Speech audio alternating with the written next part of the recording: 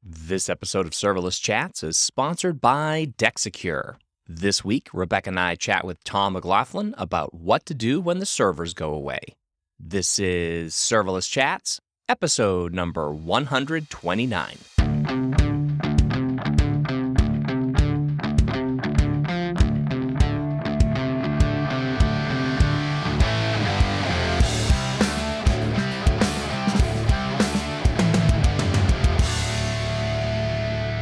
Hi, everyone. I'm Jeremy Daly. And I'm Rebecca Marshburn, and you are listening to Serverless Chats. Hey, Jeremy, what's going on? Oh, it's been a busy week. I just had a very busy Tuesday. I posted a tweet about this, but essentially we recorded a podcast, as you remember. Then I was on a roundtable with Jeff Barr and Alex Debris for the DynamoDB, a decade of innovation with DynamoDB. Then I published my newsletter. Then I gave a talk at that DynamoDB event on serverless and DynamoDB. And then when that was over with, I had to go and work in my basement for, 3 hours or so, trying to get it finished up because I had an electrician coming who actually came today and did some work. So yeah, it was busy. So I actually I think I've duct taped myself to the chair so that I don't fall over. I'm so exhausted. Well, I'm really glad that you stepped out to get some water to stay hydrated. And honestly, so for listeners who don't know what day it is when we recorded this, we're recording this on a Thursday. And at first I thought you were like, Jeremy, I thought you were like, man, it's been really busy. I've had a really busy Tuesday. And I was like, no one tell this poor man it's actually Thursday. Wait, it's Thursday already? It's already Thursday, and here we are recording again with a guest who is famous for asking, what do we do when the server goes away? And then beyond that really substantial question, this guest also wrote yesterday, which was a Wednesday, on Twitter, tomorrow I will record a podcast while wearing a blue velour tracksuit because business radical is how I roll. So, Jeremy, will you please introduce who this mystery guest is and then confirm or deny whether or not he really is wearing a blue tracksuit? I will. And I will tell you this. This is a hard guest to get. I mean, I actually invited this guest on as one of the first guests for Serverless Chats way back in 2019. We talked to all his people. We went through all the agencies, everybody we had to do to finally get this guy. But we finally have him. And we have him on the show. He is an AWS serverless hero, a longtime cloud infrastructure engineer, and he's been working with new teams for, I don't know how many years now, helping them to adopt serverless. Tom McLaughlin. Hey, Tom, thank you so much for being here. Hi, all. Thank you for having me. I can show up here because this is one of the nice benefits of being in between jobs. So there's nobody from PR to tell me where I can appear or not appear. So I start the new one next week. So that's why I was like, yeah, we have to get this recorded now. Little do you know, in about 3 minutes, there's going to be a knock on your door, and it's just going to be like someone secret from PR in the future. Well, super glad you're here. Can you tell us a little bit about what you do in terms of what you mean by a longtime cloud infrastructure engineer who's helping teams adopt serverless? Tell us a little bit about that work, and then we'll dive into, deeper questions around such topics. Sure. So let's see. I got into the DevOps thing a little over 10 years ago. I was one of those early people. I said, I hate setting up servers, so why don't I just automate this? A few years later, I think it was like 2013, I first started working in Amazon, managing EC2. And then around it would have been 2017, I started fiddling around with Lambda. And I was like, this is pretty freaking awesome because I really hate servers. I really hate taking care of those, even though I made a career of doing that. I don't want to do that anymore.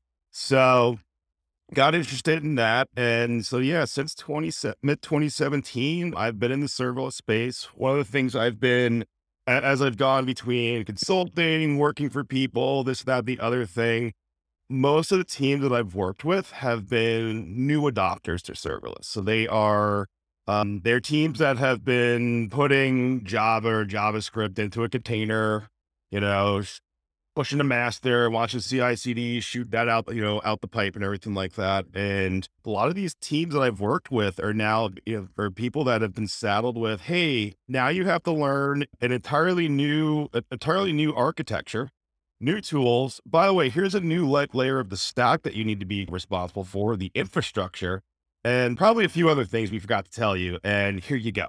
Off you go. This will be easier. So there's for a lot of these teams, there's a very big knowledge gap that needs to be addressed, and they need someone working with them that can sit there and fill in a lot of these gaps for them. So that's the role I play. You could call me like a staff engineer or something like that. That's usually the level role that I'm at now, and that's what I'm going to. So yeah, that's what I do these days. So, as part of that, sort of working with new teams or really sort of watching these teams, I don't want to say struggle, but maybe struggle with going from these, sort of old practices to these new practices using serverless. So, maybe start with just like, what does that look like? What does your typical company look like that's going through that transition?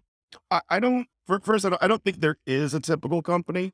But one of the things I have noticed is, and this is something I think we discussed a few years ago, that serverless, back in like 2017, 2018, we thought serverless was going to be all the rage among the startups. And it really wasn't. It ended up becoming more so at the top, the big enterprises. And it's kind of working its way down. So those are a lot of the people. And again, I've worked with small companies, startups, and the enterprise. So I've seen both ends. So yeah, there is no typical company, but particularly the enterprise, you have folks that are in a large company. They have been doing things a certain way for quite a while. And they're now being tasked with change. So it might not just be, an architecture change. It's part of, say, digital transformation or service modernization. So, it's tied together with these larger initiatives. I want to follow up on that. I mean, I was also working at AWS on the serverless team, right? And we had definitely sort of like messaging for enterprise and messaging for startups and everything in between. And I'm so curious, since you have been in the business for a long time, if you have a why behind. I mean, it was sort of surprising, right? As you said, you thought maybe startups would adopt it first and it would work its way up, but really it started, or you saw the most adoption or desire for adoption through digital transformation at the enterprise level, and then maybe some startups end up using it as well. Do you have a hypothesis, or maybe you have like, cold hard facts where you're like, this is actually why it was more adopted at the enterprise level, and here's the reasons why we were surprised, but it didn't actually catch fire, let's say, in the startup land? I think in the startup world, let's start there. I think Kubernetes was just so attractive just because there was the mind share, and you could like throw a wrench somewhere and hit some infrastructure person that could set up Kubernetes for you. I don't a lot of it's funny. There's a meme where this person has a like toy car and it's on like a giant flatbed truck, and they're like, deployed my WordPress instance to serverless. And yeah, I think there's just this in the startup world. It's like, oh, we do Kubernetes because we're going to be that big and we're going to need all of that, and we don't know what we're going to need tomorrow, so we can't tie ourselves into AWS. We need this agnostic platform. So that and I see that appeal. I disagree with it, but I think that's why it's really taken. That's why I think it's still very common in the startup world. That this finding the people with the skills is really easy. You can find somebody that knows how to put some software in a container. You can find an infrastructure person that can set up and run Kubernetes for you. So, all right, cool. Let's just go with that. On the enterprise side, the enterprise is really fun. I would tell anybody, take some time in the enterprise if you just want to study like organizational culture. Like, pretend you're an anthropologist. It's really cool. So let I I'm can't tell. trying I to think can't tell if you're being facetious or not. I it's literally just read to Jeremy. I was like, enterprise is really fun. I was like, this is likely the first time I've actually ever heard this. no, it's so interesting because you start talking when you look at the enterprise, you're just kind of like, well, why is that giant 5,000 person organization or 50,000 person organization making this sort of decision? And then you have to start kind of going through the org chart, and you can actually trace sometimes the logic of certain decisions by looking at the org chart. So my favorite is go try and sit there and sell, a IT exec on, hey, well, if you go serverless, great. You can transfer headcount and resources over into development. The people that make money take stuff out of the stuff that costs money to run. And it sounds like a compelling argument, right? Who doesn't want to make more money and spend less money, running all that stuff? It's great until you realize that, yeah, the people that do the development and the people that do the operations are two completely separate, like VPs or something like that. And no, and for each of them, it's amazing that for each of them, actually that argument doesn't only not resonate, it actually doesn't make sense for them. So the person that's running infrastructure, they don't want to give up, their budget and like the headcount and stuff like that. So they're incentivized to, let's have this.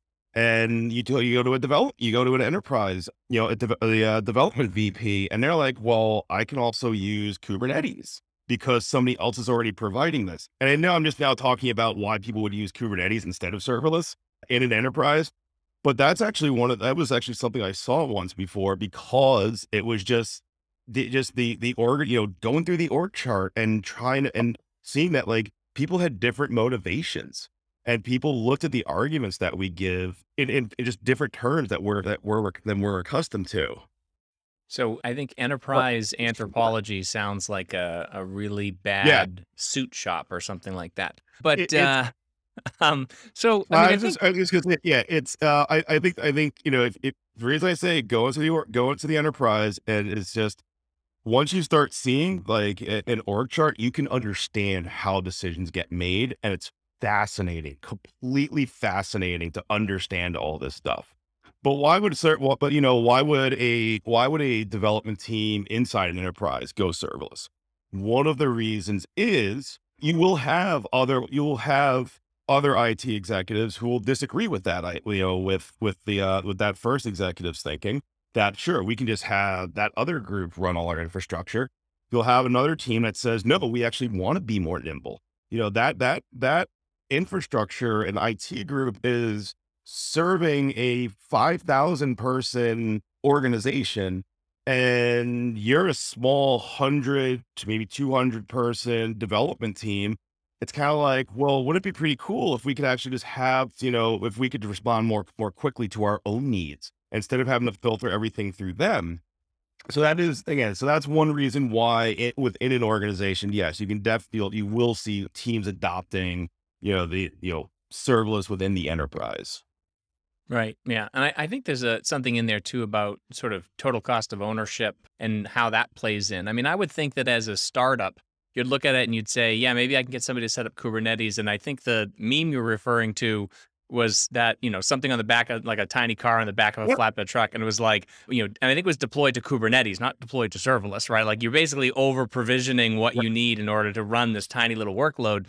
But I think you make some good points. I mean, about, enterprises or, different organizational units and the politics that are involved with organizations or with enterprises, where it's like, we don't want to give up our budgets. We don't want to Yep. give up people. We want to keep these things here. And if you can't keep those people busy, because there's things to do, it's sort of interesting. But what do you think about from the sort of TCO standpoint? I mean, operationally, an enterprise has sometimes that different mindset where they say, well, we already have this massive IT department that can Right. run Kubernetes clusters and can do all these things for us. So we're not saving anything other than, repurposing those people, which we maybe don't want to do. So instead, if our developers can work a little bit faster, like that's really not, why would we want to have that control? So I don't know. How do you think that plays into it?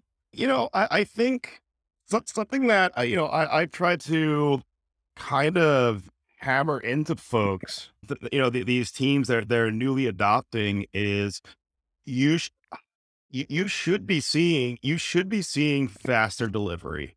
You should be seeing things go to market much faster, and understanding that that is helping to bring in, more revenue, faster.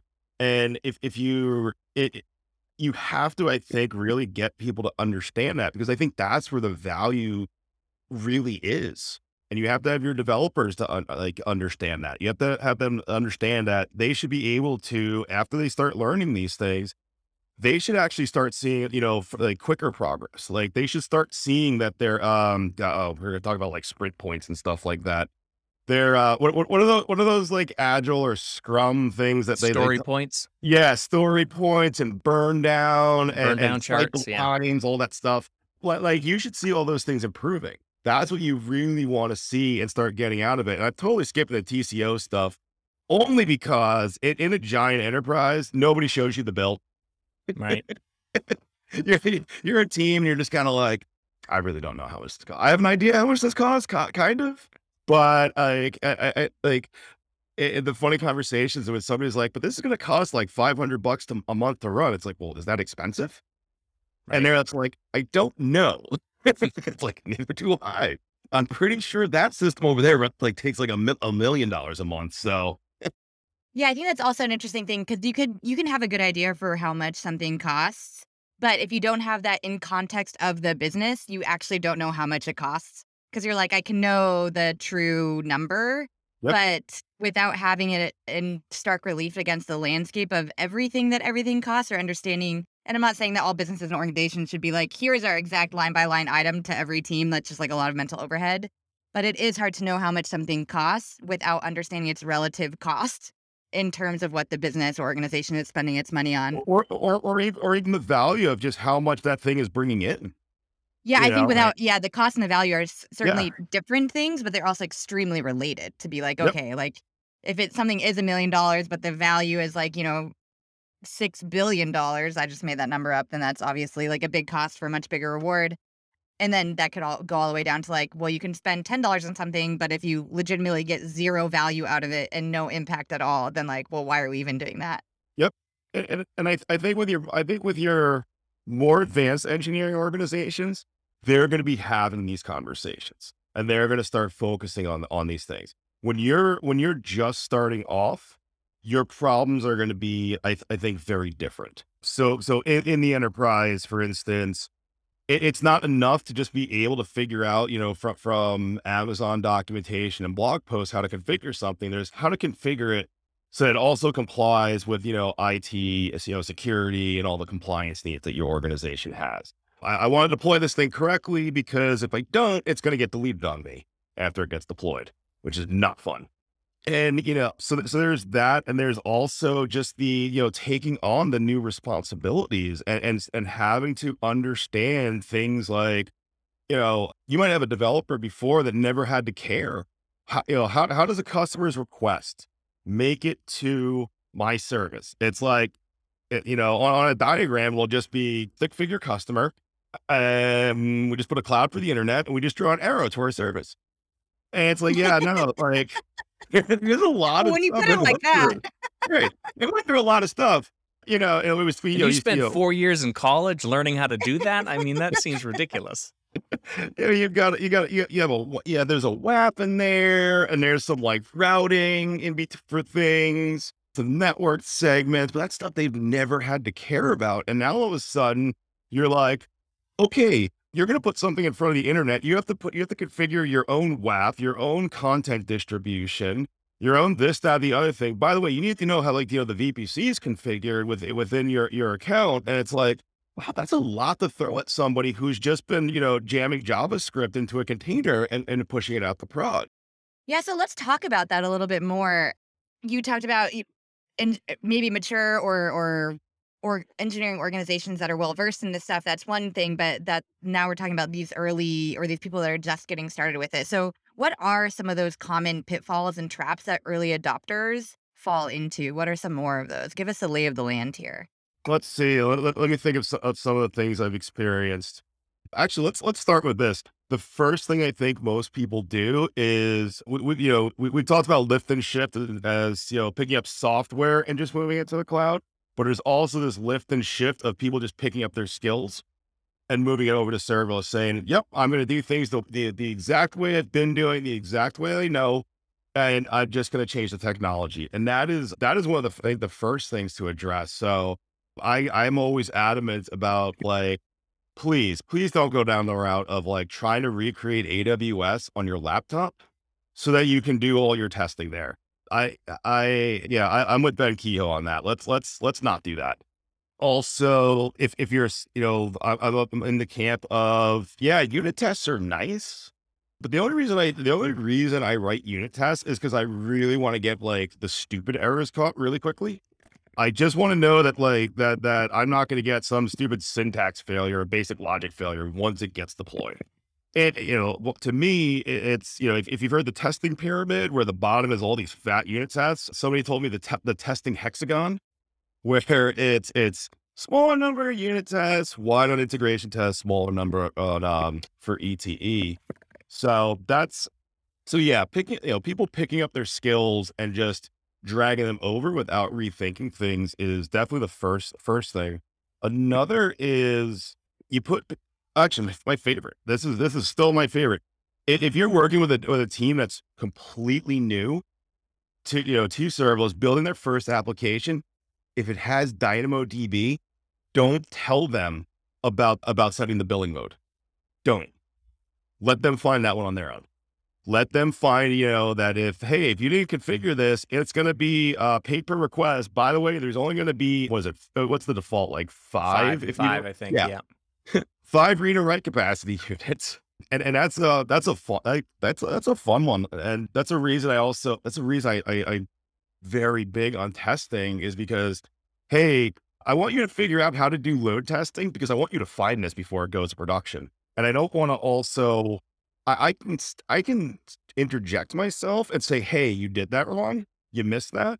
But all I've done is cover one thing. I've covered one issue that you'll hit with DynamoDB. I'd rather you learn how to do all this other testing. So when I'm not there or there's something I forgot or something I missed, you could catch that. Right. So, but how do they learn that? Like, what are the learning paths now? I mean, I think AWS has certifications, things like that. There's other trainings available, but I mean, how are companies, certainly the ones that you've been working with, how are they learning that? Are they going out and getting AWS certs? Are they, are they organizing things internally? Are they just reading documentation on their own? Are they hitting up against this DynamoDB charging me for things even though I'm not using it or whatever, and figuring out these things on their own? Like, what is that path for people? All of the above. The path is yes. So I've helped people through. I've helped people through getting certification. Big shout out to a cloud guru. Very helpful. I will say though that the SAA cert, I in retrospect, I would do the developer associate first. I think that's probably a better direction. Let's see. So there's that. There's another, I've also at one point developed a training, like a training syllabus that was designed for a group of people to be able to go through over the course of say like a quarter. It was sprint stories, and it was, here's how you gradually, sprint by sprint, build your application. And it was broken down so that people could take their enrichment time so that Friday every 1 or 2 weeks, and they could work on this. So that's another path there. I see a lot of folks that want to put production, like they want to build production applications with this new technology. I've never been a fan of that. Like, I don't understand, like you're just learning a brand new technology. Do you really want to put that in front of a customer? Especially particularly if you have a very large customer base.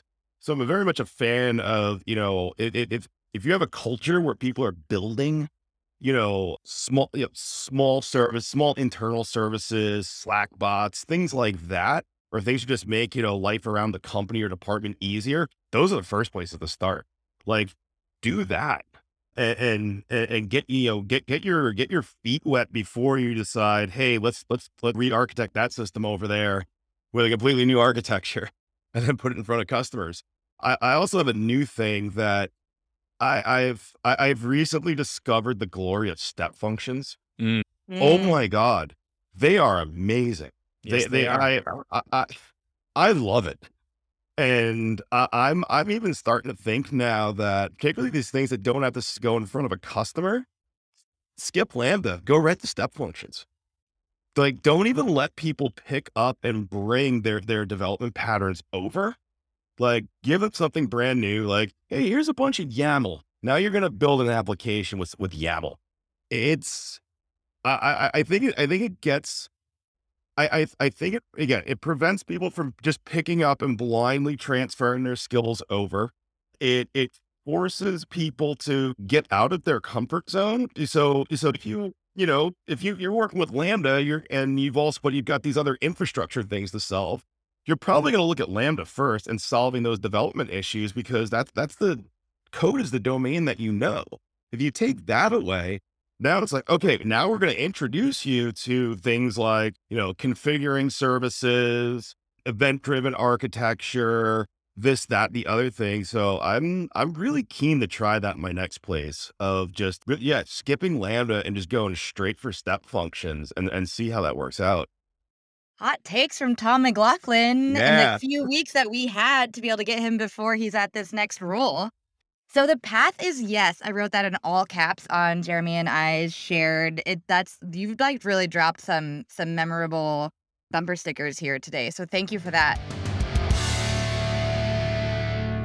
Hi, everyone. I just want to take a moment to thank our sponsor, Dexecure. Dexecure empowers web developers by automating tasks that are essential for every website, freeing up developer time to focus on building. Dexecure currently has 3 products to help your team. Their Web Asset Optimizer optimizes content like HTML, images, CSS, JavaScript, fonts, videos, and more. Their third-party optimizer takes care of all your third-party assets, and their Intelligent Network Optimizer enhances the performance and resiliency of your website. Dexecure also has an open source product called OpenDexecure, a cloud-agnostic edge development framework. Now, what I love about OpenDex is that the developers can jump straight into product building and not worry about dealing with setup and all the other roadblocks that come from the complexity and configurations of other popular CDNs. If you're interested in trying Dexecure's products, you can for free. Just visit Dexecure's website at dexecure.com to sign up and learn more. That's DEXECURE.com.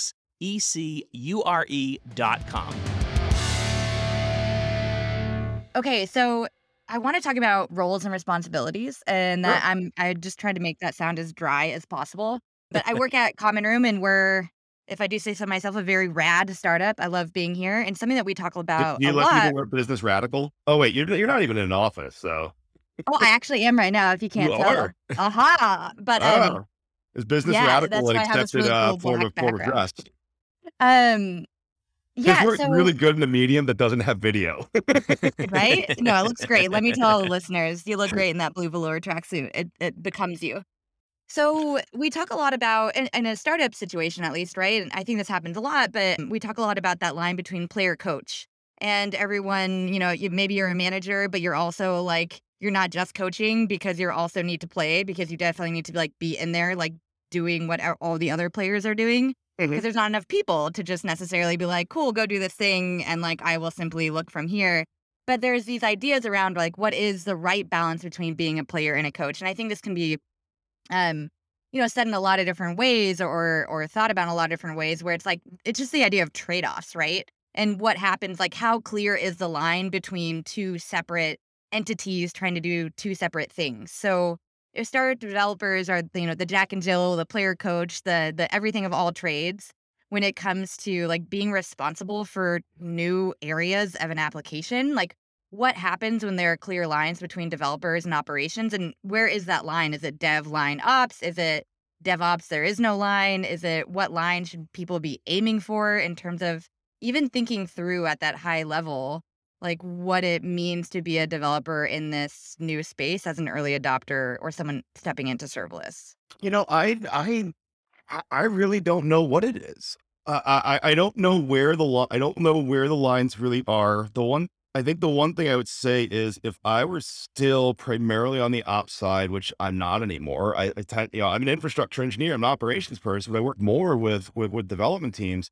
If I was an operations person, the thing I would want to do is probably move towards something like an enablement team.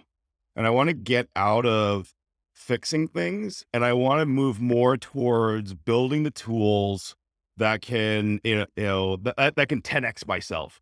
I want you to be able to download my know-how and be able to, and be able to use that without me being there. So that could be, that there's, I mean, a lot of places have this, it's developer experience, developer enablement. They're building tools. They're maybe building CDK constructs that have best practices in them.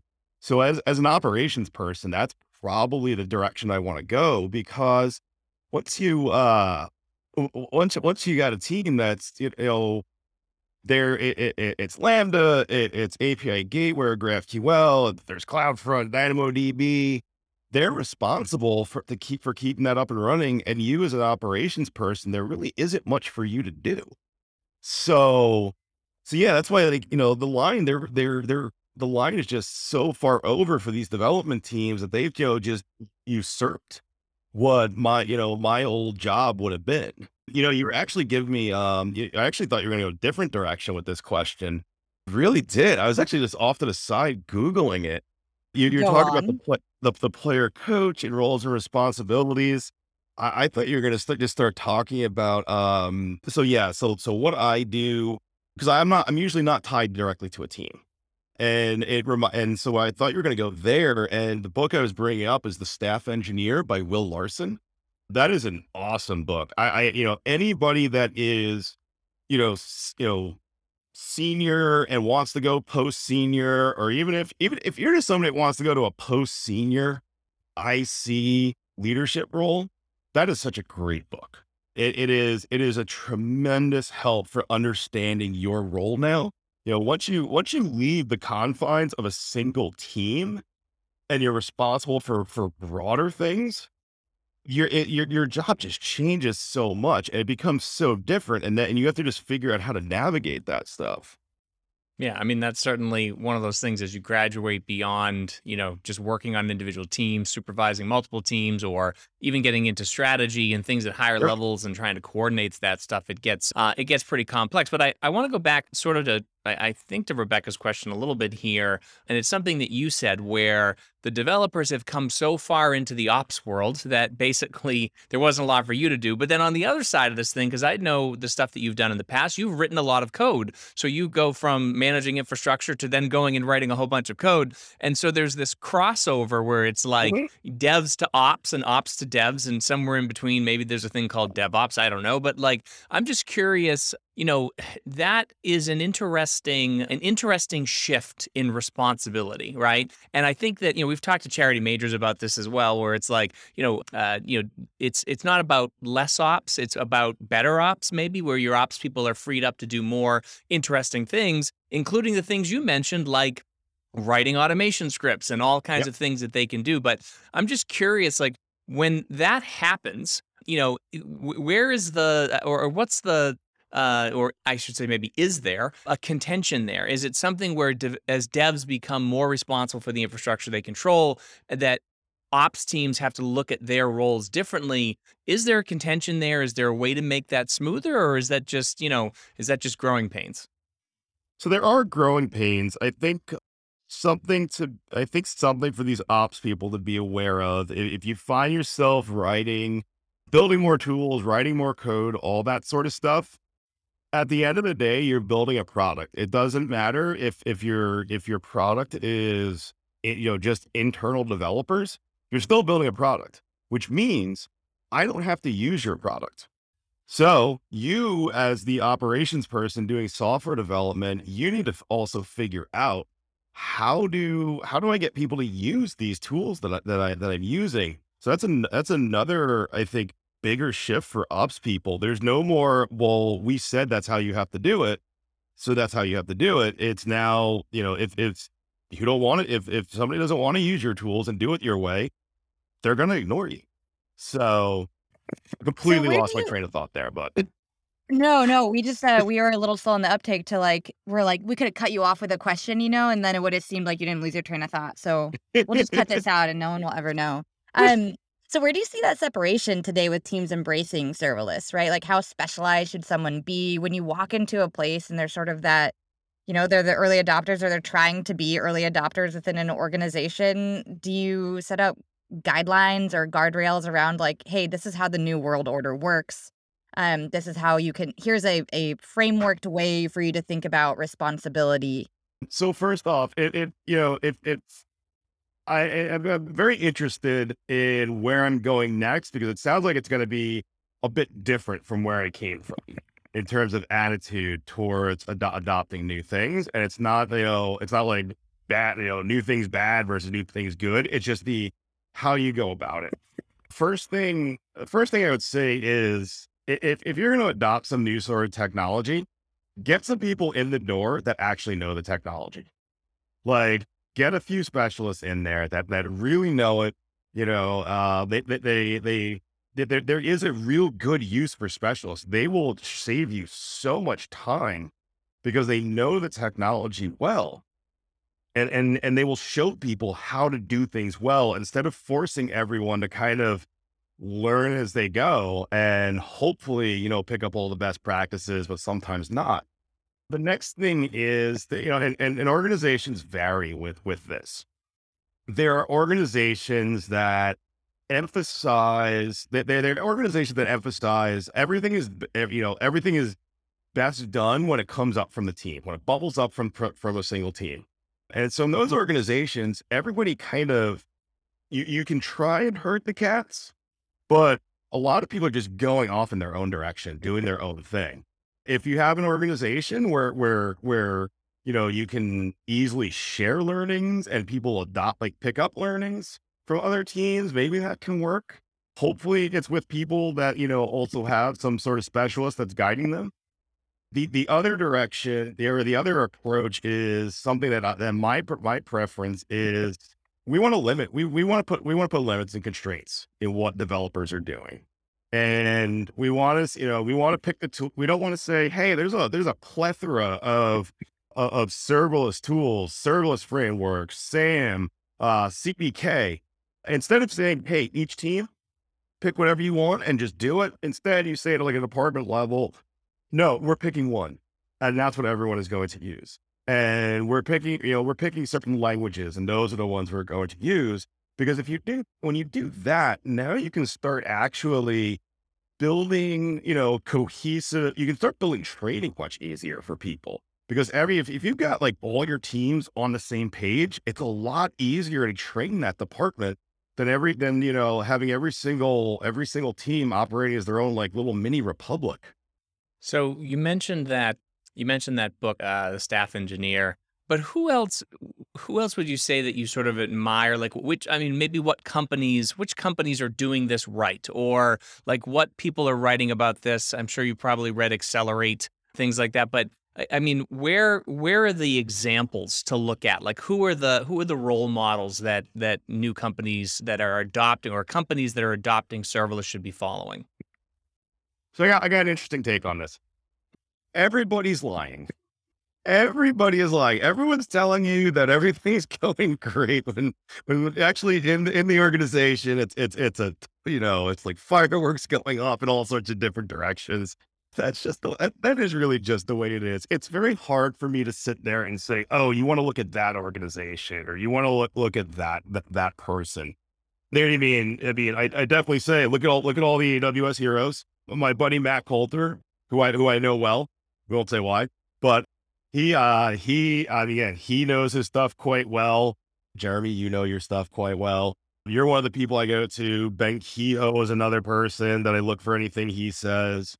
But really, I think what you kind of have to do is take everything that we say and then, try ideas out and see what works for you within your organization. If you have start with have an idea of where you want to get and take the ideas that you see being floated around and take everything that we say and experiment and try it out and say, does this work in my organization?